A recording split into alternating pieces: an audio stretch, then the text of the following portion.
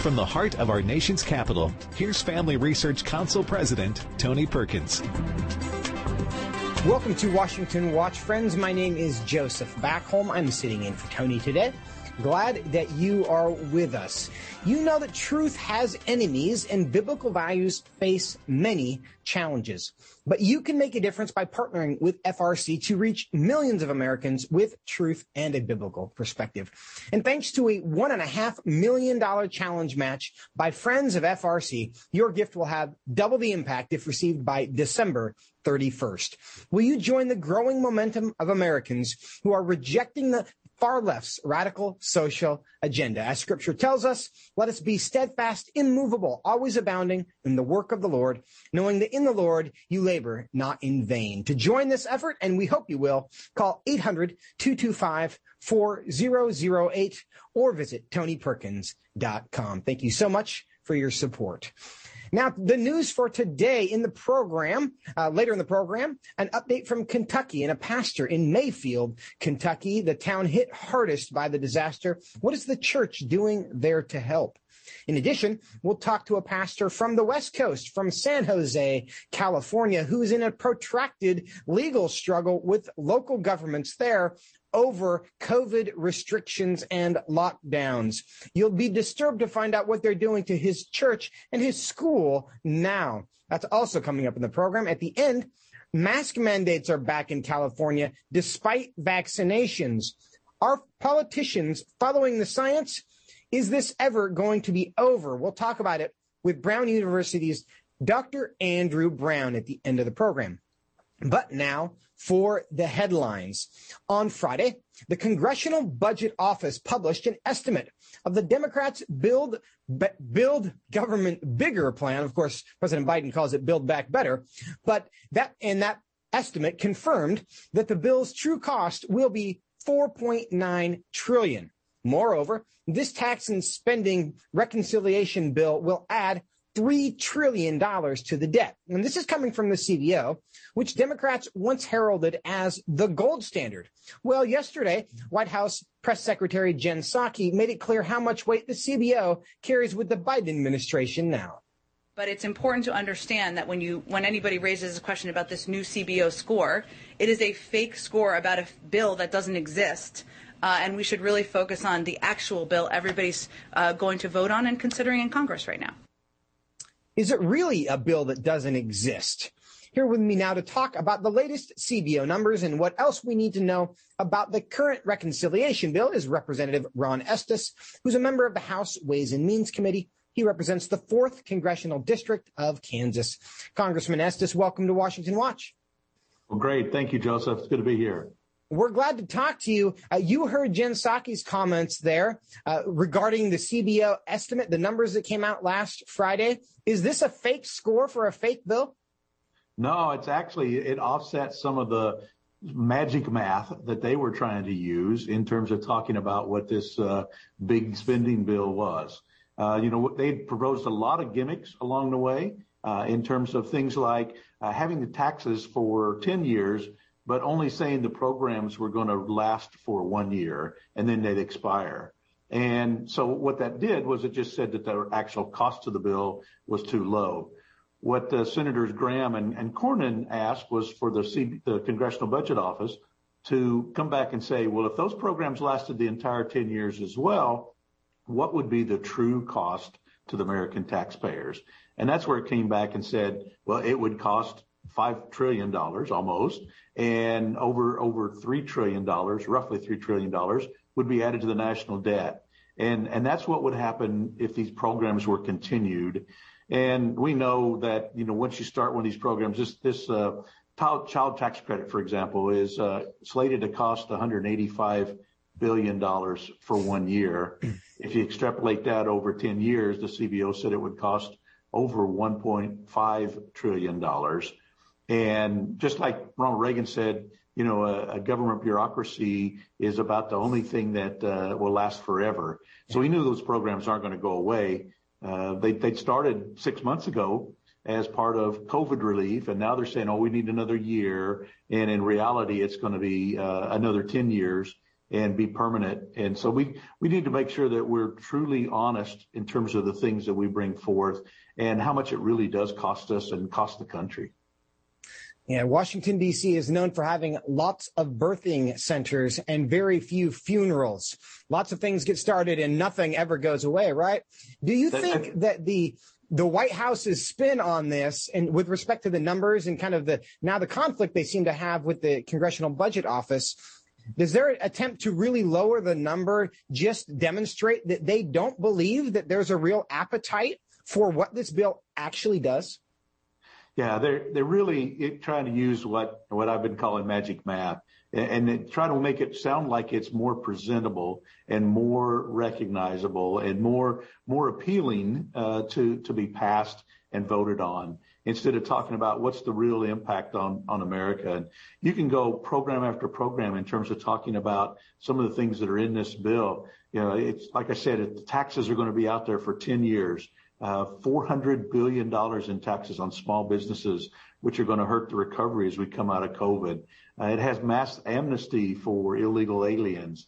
It starts a new expansion of the IRS and basically adds another 80,000 IRS auditors to come after us. And originally they wanted to talk about looking at every $600 transaction that's in anybody's bank statement. And so those are the types of things that they're wanting to do.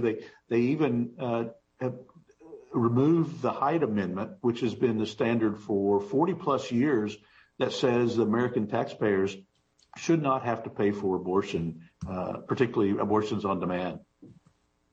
And let's talk about that for a moment. You brought up the Hyde Amendment, and Senator Manchin, who does seem to be at the center of all of these negotiations in the Senate, and he has said consistently over the last couple of months that he would insist the Hyde Amendment be included in this for it to have his support, because he's always been a supporter of the Hyde Amendment. And of course, President Biden once was throughout his entire congressional career until he became president. But do you think that issue will continue to be a sticking point? Well, I think at the end of the day, the Democrats want to be able to point that they've got some victory. And so they're going to, like I said, this bill has 150 different new programs. So I'm sure at the end of the day, they will accept having a few of those programs and allow the Hyde Amendment language to stay in and protect the American taxpayers through that process. That probably would be what they would agree to. The problem is then all the bad programs that stay in whatever they agree to with Senator Manchin are things that put in place and just tend to never go away. I mean, government programs just don't end. And another issue that the White House is dealing with is the fact that these numbers from the CBO came out at the same time as these inflation numbers. And the Labor Department confirmed the highest spike in consumer prices since 1982. Do you think this makes the White House's job of getting this through the Senate more difficult? Oh, it certainly does. I mean, the root cause of inflation is too much money chasing the same amount of goods. And we've spent trillions of dollars over the last year. And I'd even make the argument that, in early 2020, some of that money was needed as COVID was shutting down everything. But that's just been a continuation since then. And to add another, what amounts to $5 trillion of spending and borrowing through the Federal Reserve is going to not only bankrupt our kids in the future and their kids and their kids' kids, but it also is going to drive up inflation today. And we saw the November inflation reports were over 6%. Inflation is such a terrible tax on the middle income and low income folks, because if you're working a job, your paycheck doesn't change day to day or week to week or month to month, depending on the rate of inflation that comes through. Right. And I know the Federal Reserve is at least now recognizing that inflation is here to stay, that they're not calling it transitory anymore. So they're going to have to start making some of their effort to work and help control that, which is one of their two responsibilities, is to control inflation and make sure that we don't punish the working class folks who they get hit hardest in terms of when they go to the grocery store or go fill up their car with gas and have to pay the heating bill for their home. President Biden remembers and was around in Congress during the Carter administration, and inflation was one of their big challenges. Maybe not the thing that sunk the Carter administration, but certainly one of them. And he knows this, is there anything in your mind that might be giving him pause as he contemplates potentially throwing trillions of more dollars into an economy that already has a shortage of goods, and understanding what inflation is already doing? Do you think there's any part of him that might be reconsidering and thinking that this might not be what we're supposed to do? I really do hope that President Biden remembers and thinks about how bad inflation was during the President Carter years. Basically, we're seeing a recreation of a lot of the problems that we faced during the 70s. Inflation is such a painful impact on so much of the working class. We're seeing so many disasters around the border and national security. I think that it would be good for the country if President Biden would recognize what's going on and say, this is too much right now, and need to back off on trying to push through and ram through this big spending program. What kind of timeline is the Biden administration working on with this bill? Well, the Senator Schumer, who's basically trying to ramrod it through the Senate, has said over and over again that he wants to get it done by the end of December. I just don't see how that's possible with the calendar the way it's set up, with the holidays coming up, and Christmas is next weekend, and by the time that they can run it through their process, and the Senate parliamentarian hasn't even ruled on the things that are not allowed in a reconciliation bill. Things like some of the illegal alien provisions and some of the other things. They call that the Byrd rule, and in terms of making sure that it only deals with spending, taxes, and the deficit and the debt ceiling, and instead of adding additional programs. So the Senate parliamentarian hasn't even defined things that should be thrown out of what bill was passed in the House. So I just really think that the clock's running out, and there's really not a pressing need to get that done anyway. I think we need to be more deliberative. We need to make sure that when we pass legislation, that it is well thought out and affects, because it does affect all of our country, and we need to make sure that it is good and implemented in a good fashion. Is there a plan B for the White House if Build Back Better, as they frame it, doesn't get passed? I don't know what their fallback plan would be. They've talked so much about so many of the provisions that are in there, including on the tax side. I could readily see that they may just end up saying, well, let's make sure that we just increase taxes, and that could be their approach that they may want to do, and increase the corporate tax rate and increase the individual tax rate and declare that their victory. The problem is they've tried to create so many new programs through this process, and the way they've had to cobble together this bill and get the votes through the House as well as the Senate is there's so many programs in there just to attract certain votes. And so it's going to be hard for them to come back and say, okay, what's a fallback plan? What is their plan? Congressman Estes, I'm going to have to jump in because we do have to go. We're up against a hard break, but we greatly appreciate your time and look forward to next time. Appreciate it. All right, great. Thank you. Stay with us. Right after the break, we're going to go to Mayfield, Kentucky, and talk to a pastor who's on the ground helping. Stay with us. Are you struggling to spend consistent time in God's Word? Then join Family Research Council on an exciting journey through the Bible. FRC's 2-year Bible reading plan helps you to approach daily Bible reading with an intentional focus of diving deeper into the nature of God and how His Word speaks into cultural issues. By studying the Bible, we can see the grandeur of God unfold throughout the past. The Stand on the Word reading plan takes you through daily scripture in an engaging manner to help you stay grounded in God's truth. All wisdom comes from God, and He has given us the Bible as a way to understand the world. Start this adventure today with Family Research Council. When you sign up, we'll text you every Sunday with daily passages and questions that help prepare you for conversations with your friends and family. To begin this journey, visit frc.org/Bible. With the current division and confusion of our culture, it is so important for Christians to root ourselves in the truth of God's Word, so that we are prepared to give a reason for the hope that we have. For this purpose, Family Research Council launched the Center for Biblical Worldview.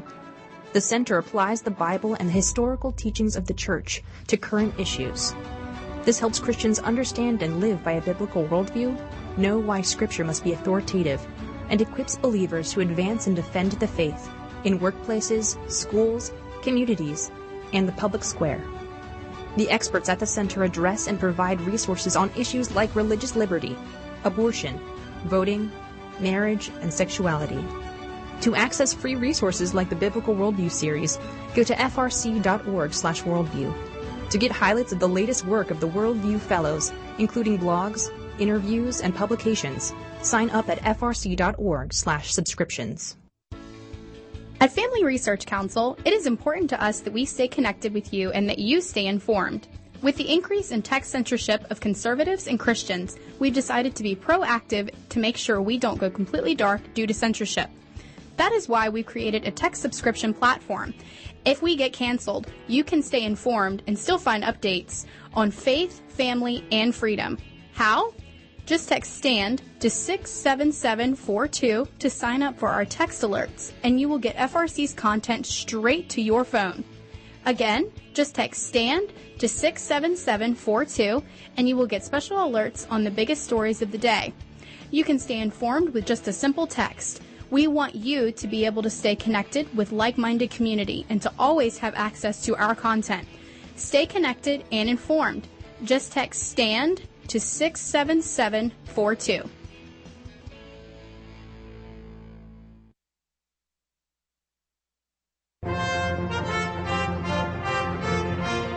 Welcome back to Washington Watch, friends. My name is Joseph Backholm, sitting in for Tony today.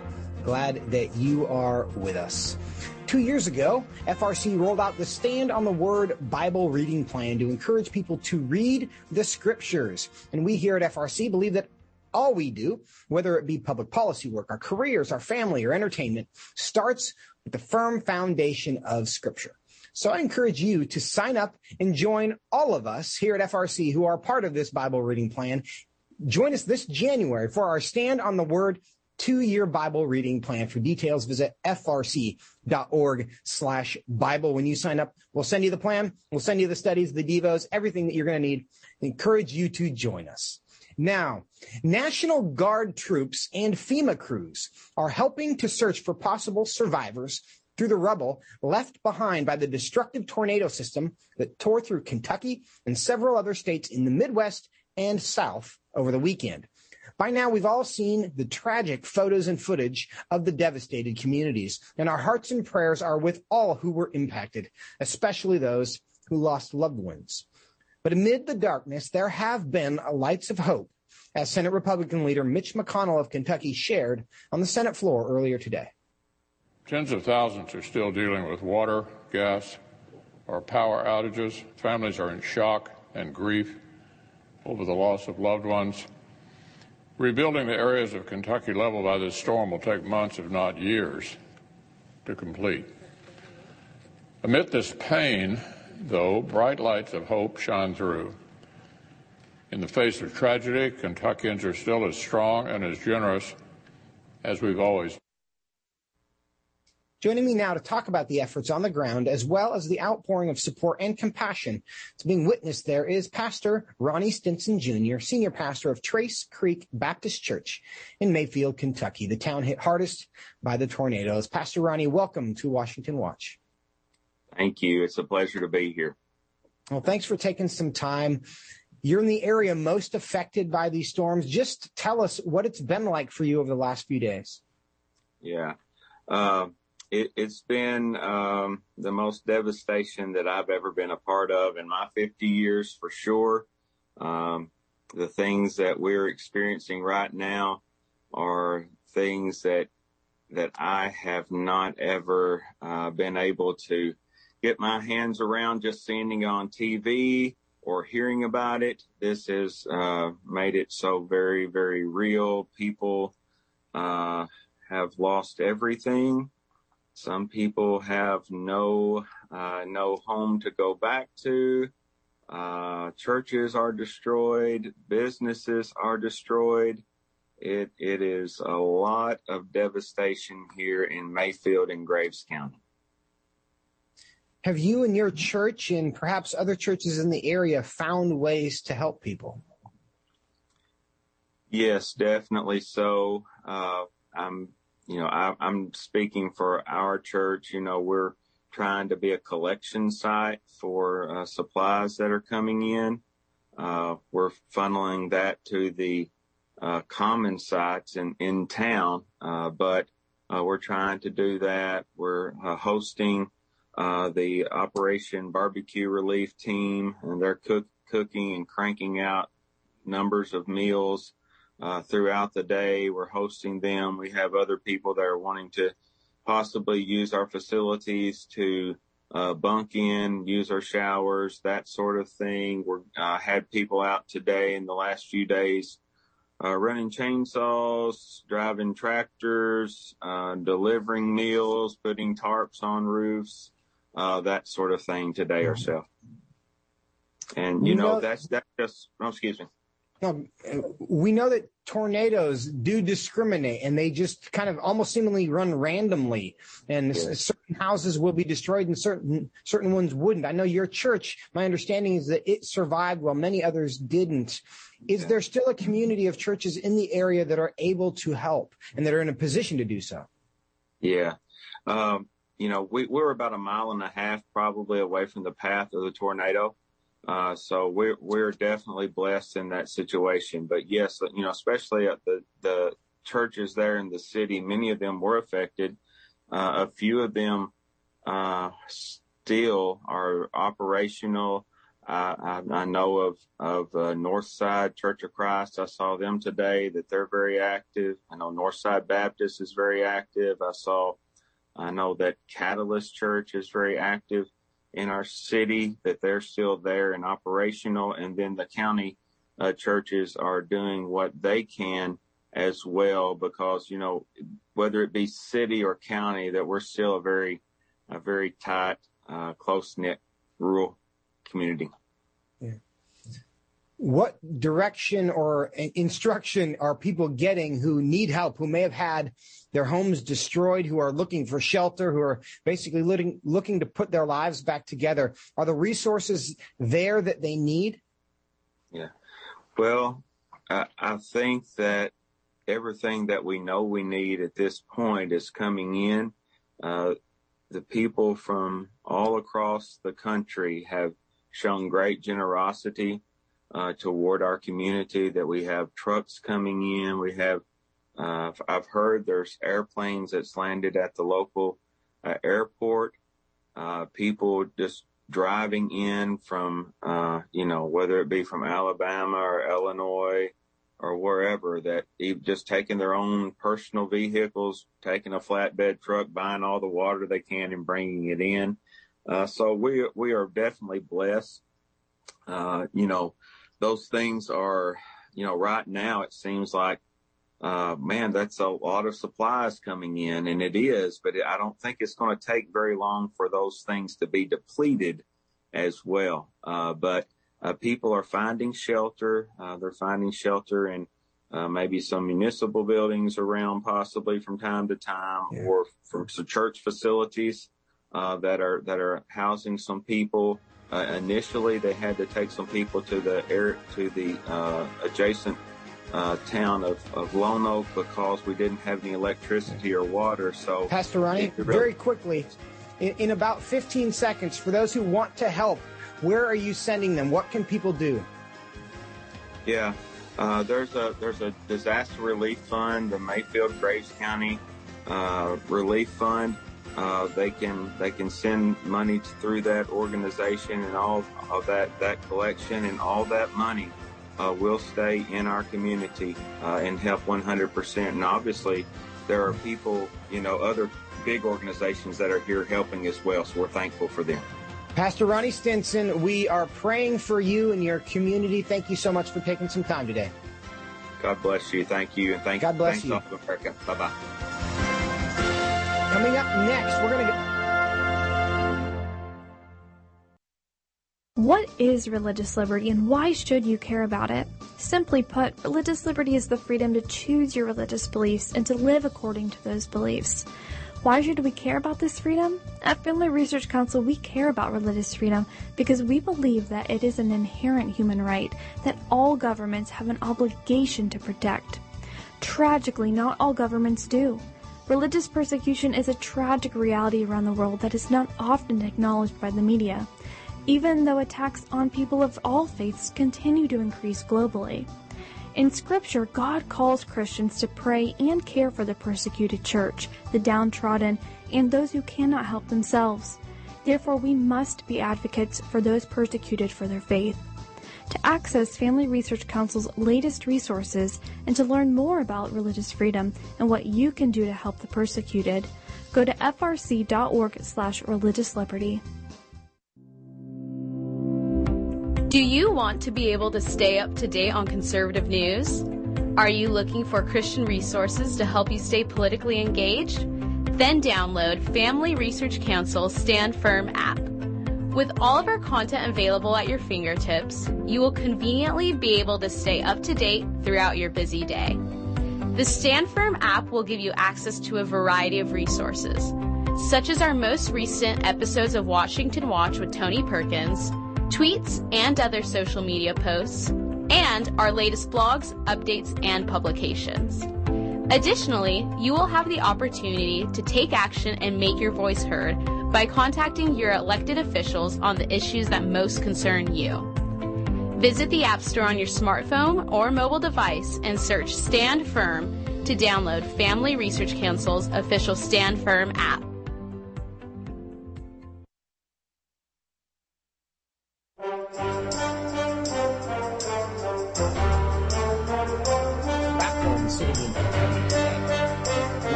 If you appreciate this program and the work of Family Research Council, there is an opportunity to double your gift. The first $1.5 million is doubled between now and the new year. To do so, call 800-225-4008 or visit TonyPerkins.com. Thank you so much for making this program possible. After Thanksgiving, Calvary Chapel, San Jose in California was paid a visit by an unexpected guest. And no, it wasn't Santa Claus. Unfortunately, it was worse. It was the Occupational Safety and Health Division of the state of California. We're from the government and we're here to help. And they didn't come bearing gifts. They came with a warrant to investigate and interrogate employees of the church under the guise of employee safety.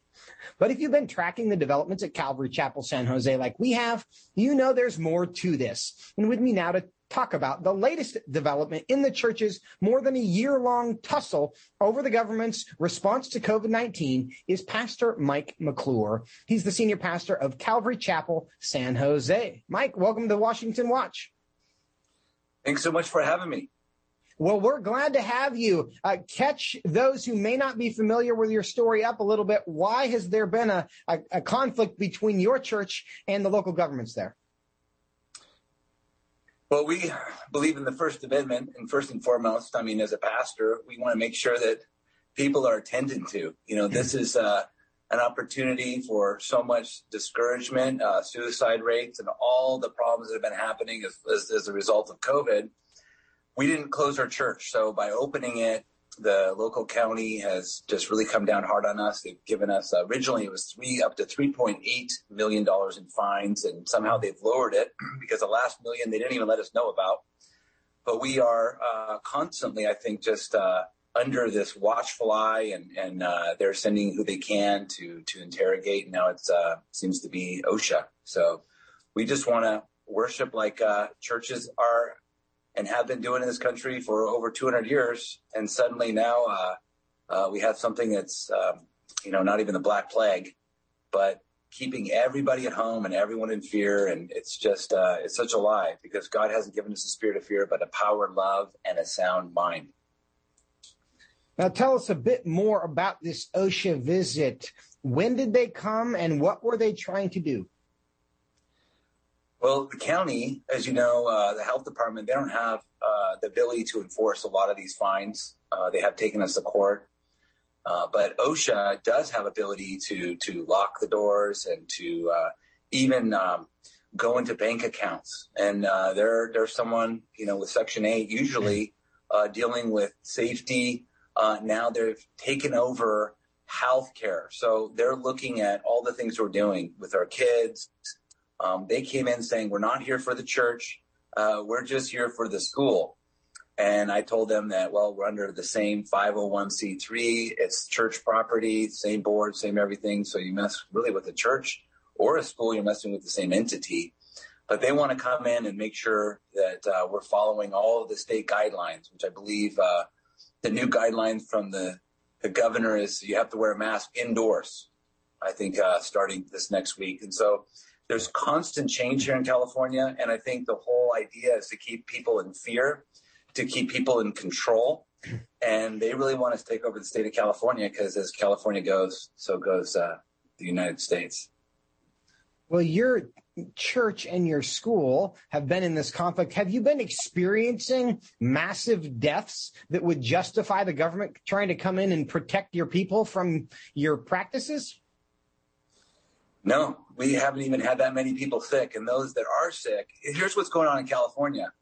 If you go to a local hospital, you are then taken in and usually put in, if you've tested positive for COVID, into a COVID ward where nobody can come see you and your family. Not even a lawyer. No one can get in there, and they're going to give you remdesivir. Remdesivir, in the original studies, has 53% death rate. It's a 25% kidney failure in the first 2 weeks. And I have personally talked to several doctors. I have talked to these people, and they will not give hydroxychloroquine, ivermectin, or anything, or even look and acknowledge any studies.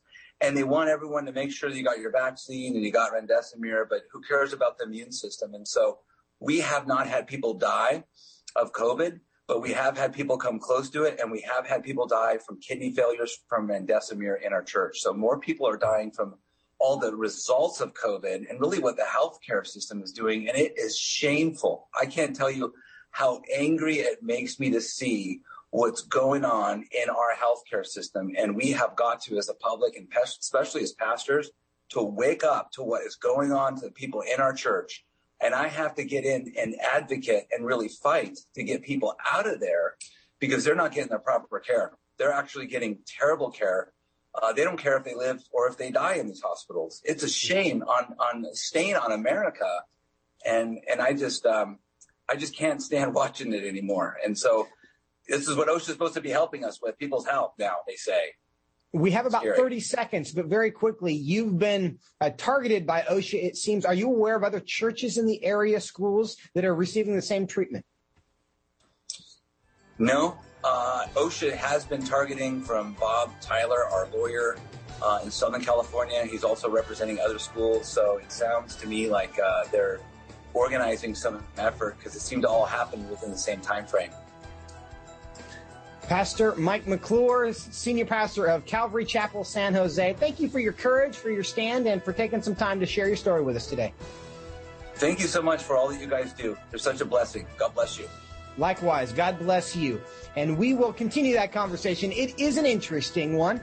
But coming up after the break, we're going to stay in California, kind of, because California has some new mask mandates coming in beginning next week, I believe it is. Are they following the science? Is this ever going to end? We're going to have that conversation with a doctor, Dr. Andrew Bostom from Brown University, when we come back for all your COVID questions. Stay with us.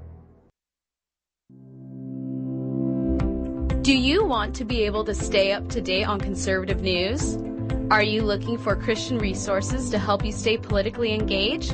Then download Family Research Council's Stand Firm app. With all of our content available at your fingertips, you will conveniently be able to stay up to date throughout your busy day.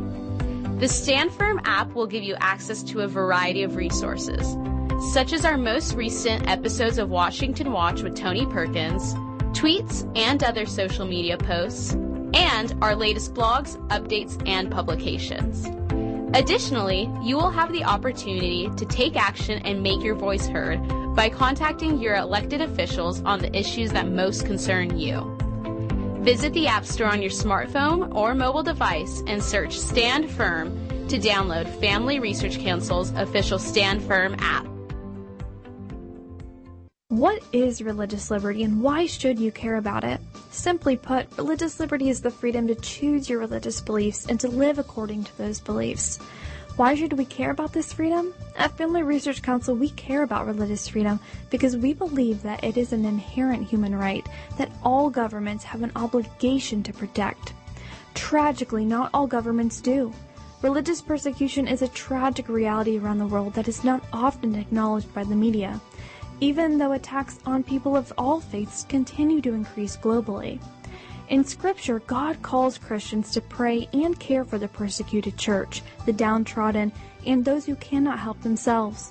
Therefore, we must be advocates for those persecuted for their faith. To access Family Research Council's latest resources and to learn more about religious freedom and what you can do to help the persecuted, go to frc.org/religiousliberty. Attention university students. Are you looking for an internship that will help you grow as a Christian leader and allow you to positively influence the culture? Then Family Research Council's internship program is for you. FRC's life-changing 12 to 15-week internship program will prepare and equip you for the next step in your professional journey. You'll enjoy a speaker series focusing on careers and callings, lectures from prominent conservative leaders, and weekly biblical worldview training. All of these offerings were created to aid you in your personal and professional development. As an intern, you will have the opportunity to work side by side with our experts in policy, communications, event planning, and more. The real-world experience you gain will prepare you to pursue a career of influence and make a difference wherever God calls you. This paid internship offers fully funded housing in the heart of downtown DC, giving you the chance to experience our nation's capital. Visit frc.org/internships to apply.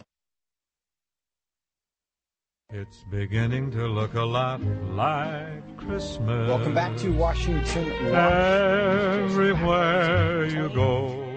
Just listen to the music for a moment, but I can't. Want to remind you that if you want to listen to any of the segments today that we have already had, or you want to listen again to the next great conversation we're going to have, you can always do that at TonyPerkins.com. Find this and every past episode there at TonyPerkins.com. Now, yesterday, California's Secretary of Health and Human Services announced that masks will once again be required of all Californians in public indoor settings, regardless of whether or not they are vaccinated. The mandate, which goes into effect Wednesday, will last through January 15th. New York is also requiring masks inside public places, except where a vaccine requirement is being implemented. The mandate, which went into effect yesterday, will be reassessed on January 15th. Similar mandates have also been popping up in cities across the nation. Given what we know from clinical data, are government officials following the science? Joining me now to talk about this and more is Dr. Andrew Bostom, a clinical trialist and associate professor of family medicine at Brown University. Dr. Bostom, welcome back to Washington Watch. Thanks for having me on.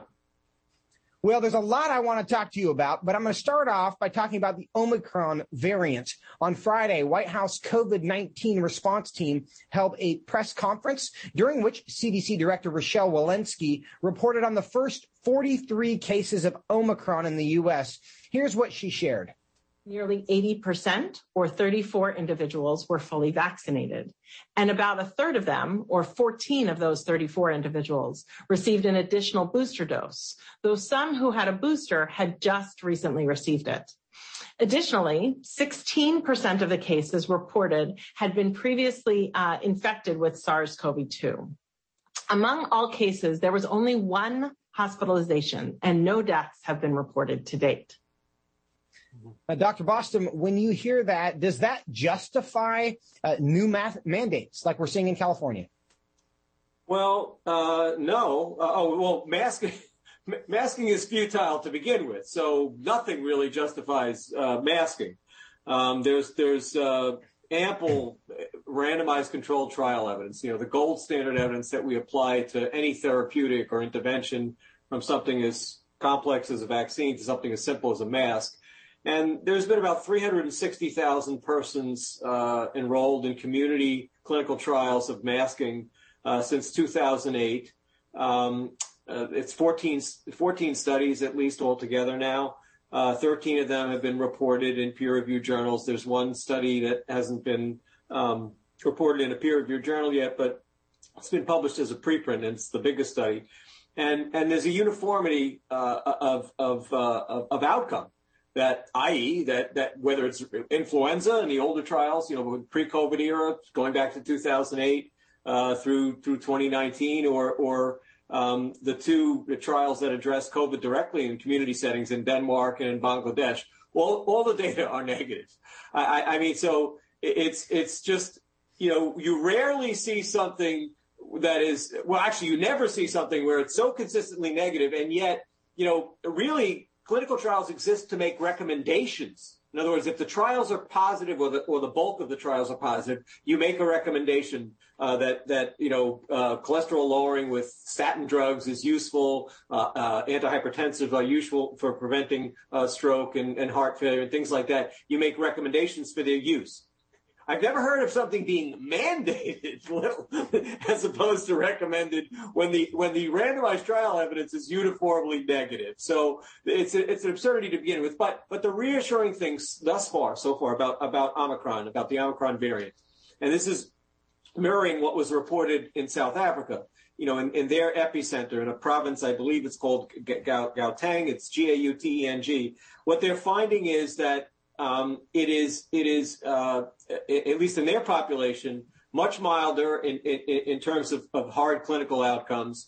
They're not seeing hospitalizations. In fact, those that are in the hospital that have tested positive, about 70% of them were incidental. In other words, they tested positive, but they were actually admitted for something else. They're on room air. They're not requiring supplemental oxygen.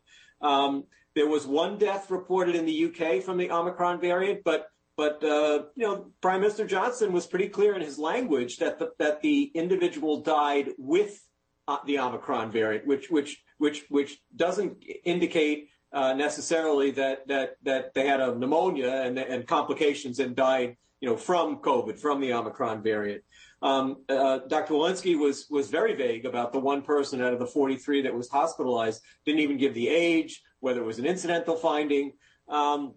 But what is consistent is that these infections, and again, mercifully, they seem to be mild, are certainly occurring in those that are both, doubly vaccinated and even triply vaccinated. And she mentioned that some had occurred in people with prior infection.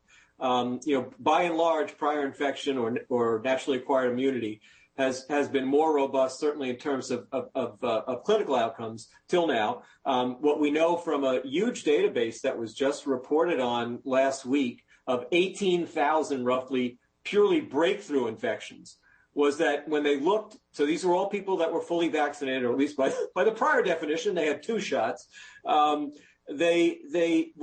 was found in this large insurance claims database was that having a history of prior infection, again, all these people were breakthrough post-vaccination infections, but having had a history of a prior infection before being vaccinated, reduced the risk, in this case, of serious morbidity. So hospitalizations and deaths, reduced the risk of hospitalizations by 50%. By twofold, and reduced the risk of death from COVID by 4-fold. So, a lot of evidence accumulating now about the strength of natural immunity. And all these reports, I'm glad the CDC director mentioned, there were a few cases that had a history of prior infection, and all of them seemed to be mild. But really, it's simplistic to break up, the vaccinated versus the unvaccinated. It's also this. As far as I'm concerned, it's ethically challenged. But beyond that, clinically, it makes little sense now when we see how important overriding impact is of naturally acquired immunity. Sure. Let me jump in on that. There's a lot to talk about here, but why are the decisions being made in your judgment that are being made, like in California, if you think the evidence is quite clear that masks are futile, as you say, and also the continued emphasis on vaccines when, as you suggest, the evidence seems to be growing that natural immunity is quite effective, and no place that I'm aware of would allow proof of antibodies as a substitute for an actual vaccine where vaccines are required. It's been very disturbing to me to see principles of epidemiology as I learned them originally, and most of my work, after being trained was in cardiovascular disease and chronic kidney disease epidemiology. But the last 2 years, I've been forced to reacquaint myself with basic infectious disease epidemiology, and all the things that we're doing go against what was common practice right up until COVID. And you could give the decision makers a little bit of leeway because of the novelty initially, but within the first certainly 6 months of COVID presenting, everything that was true previously in terms of influenza pandemics, for example, was true of COVID, that these measures don't work, that they're very destructive, particularly the lockdown scenarios that were applied to people. And it's futile. You can leave people the option of wearing masks. I mean, that's been quite commonplace in Asian countries, as almost as a custom. But really, we have to go back to the metrics that we typically use to evaluate interventions like masking. And they were negative for influenza before COVID.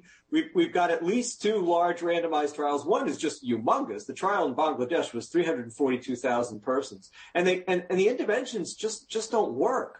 So to me, it's a form of old sort of Soviet style science, Lysenko and his ridiculous genetic experiments that led to crop failures, to just keep imposing this. It seems like more a form of control, honestly, in the end. Well, and let's talk about, you say that the interventions just don't work, and certainly masks are one of those. Now, everyone's familiar in medical environments, masks are used commonly, and there's a belief that they are effective.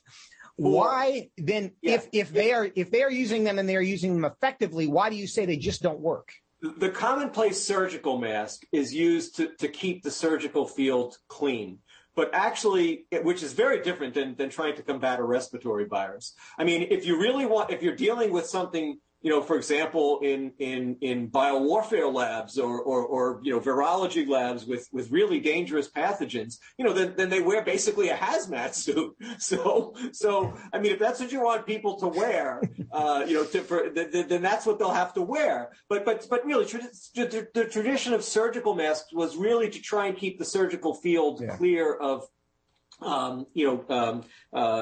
sputum and even there, I have to say honestly, when you review the surgical literature, what was actually found was that enforcing unmasked silence, so surgical fields that were surgical suites that were silent, where silence was enforced, so no talking, no moving of the air, signals, knowing what was.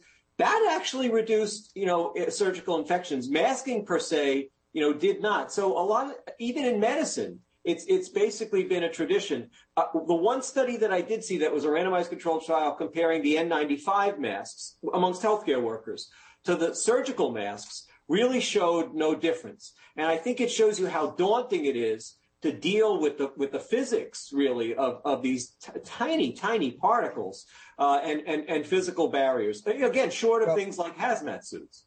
As you talk about that, there is a small part of me that's concerned that we might see soon mandates to be silent and wear hazmat suits, because it would, in fact, probably save one life. We're social beings. We're social beings. We communicate with not if we're dead. We're not. And talking, it's an absurdity, and that's why it was felt to be, again, prior to this outbreak, it was felt to be cruel to impose these kinds of things on people, particularly children, and there it's really egregious because children are at such low risk from COVID. Thank goodness, to impose masks on them is just really inappropriate. Many of us maintain that it still is cruel to do that to children. I want to change the subject a little bit on you because there's a lot of us who feel like the goalposts are constantly moving. There's this vague concept of herd immunity out there that those of us who are not doctors heard about, that basically we think that at some point when everybody's been exposed to something, then it stops spreading. But it seems that with vaccination rates and those who have some kind of natural immunity, that we have at least reached that level where we were told we would have achieved herd immunity. Tell us what's happening. Yeah, it really does depend on the definition of herd immunity. So if you go back to the 1920s when the concept really evolved, before mass vaccination campaigns, with the possible exception of some ability to vaccinate against smallpox, it simply meant when enough persons had recovered from infection in a population that there wasn't not only just wild spread, but symptomatic spread of serious illness that caused people in that era, to die in the streets or to wind up in the hospitals as they existed back then. In other words, breaking that kind of a wave, breaking that kind of phenomenon, it was a very different kind of definitions. Now, it looks like there may be pockets of the world and populations because of lots of natural infection that have achieved that. It looks, or at least temporarily. That's the other thing. A new variant can upset that balance. But if you look at Sweden, for example, if you look at India, they may be in that state of equilibrium, right now. They're certainly not seeing the kinds of waves of infections that are, raising hospitalizations and deaths now. You mentioned variants there, and that's something else that we're all kind of confused about. We've seen Delta. We now see Omicron. Does this ever end? Yeah, well, the only historical precedent vis-a-vis, coronavirus I've read about now is something that was called the Russian flu, which actually turned out to probably be a coronavirus from 1889 to 1891. And what happened with that, again, it's now believed to have jumped from cows. It was a bovine coronavirus, and it infected humans, caused a pandemic, and it looks like it morphed into something that now circulates as one of the, prior to SARS, 4 common cold-causing coronaviruses, one called human coronavirus OC43. That is, again, basically a cold-causing coronavirus. Kids get those kinds of viruses once or twice a year. They're a common cause of colds in all age groups. They rarely still to this day can cause a serious outbreak in a frail population, like a nursing home population. But basically, they circulate as endemic. It circulates as an endemic cold-causing virus. The hope would be perhaps something like an Omicron variant, or maybe something, milder than that would evolve and eventually, infect lots of people and give at least enough cross-reactive natural immunity to prevent, serious outbreaks. But, that's really speculative, but that is an historical, precedent. Dr. Andrew Bostom, Brown University, we appreciate your time. We are sadly out of time. I got so many more questions I'd love to run through. I think we're going to have to do this again because curious minds really do want to know. And those of us who are not doctors are frequently confused about what we're seeing. But we appreciate you spending some time and illuminating us today. Thank you so much. Thanks for having me. Take care. And we will continue that conversation, if for no other reason than the fact that I really want to, because there's lots of things I still want to know. But that is our program for today. Hope that you have enjoyed it. Omicron, Delta, whatever it is, don't worry about it. Don't be afraid. Fear God, nothing else. We'll see you next time here on Washington Watch. Washington Watch with Tony Perkins is brought to you by Family Research Council and is entirely listener-supported. Portions of the show discussing candidates are brought to you by Family Research Council Action. For more information on anything you've heard today, or to find out how you can partner with us in our ongoing efforts to promote faith, family, and freedom, visit TonyPerkins.com. Also, to leave a comment about Washington Watch, call our watch line at 1-866-372-7234. That's 1-866-372-7234.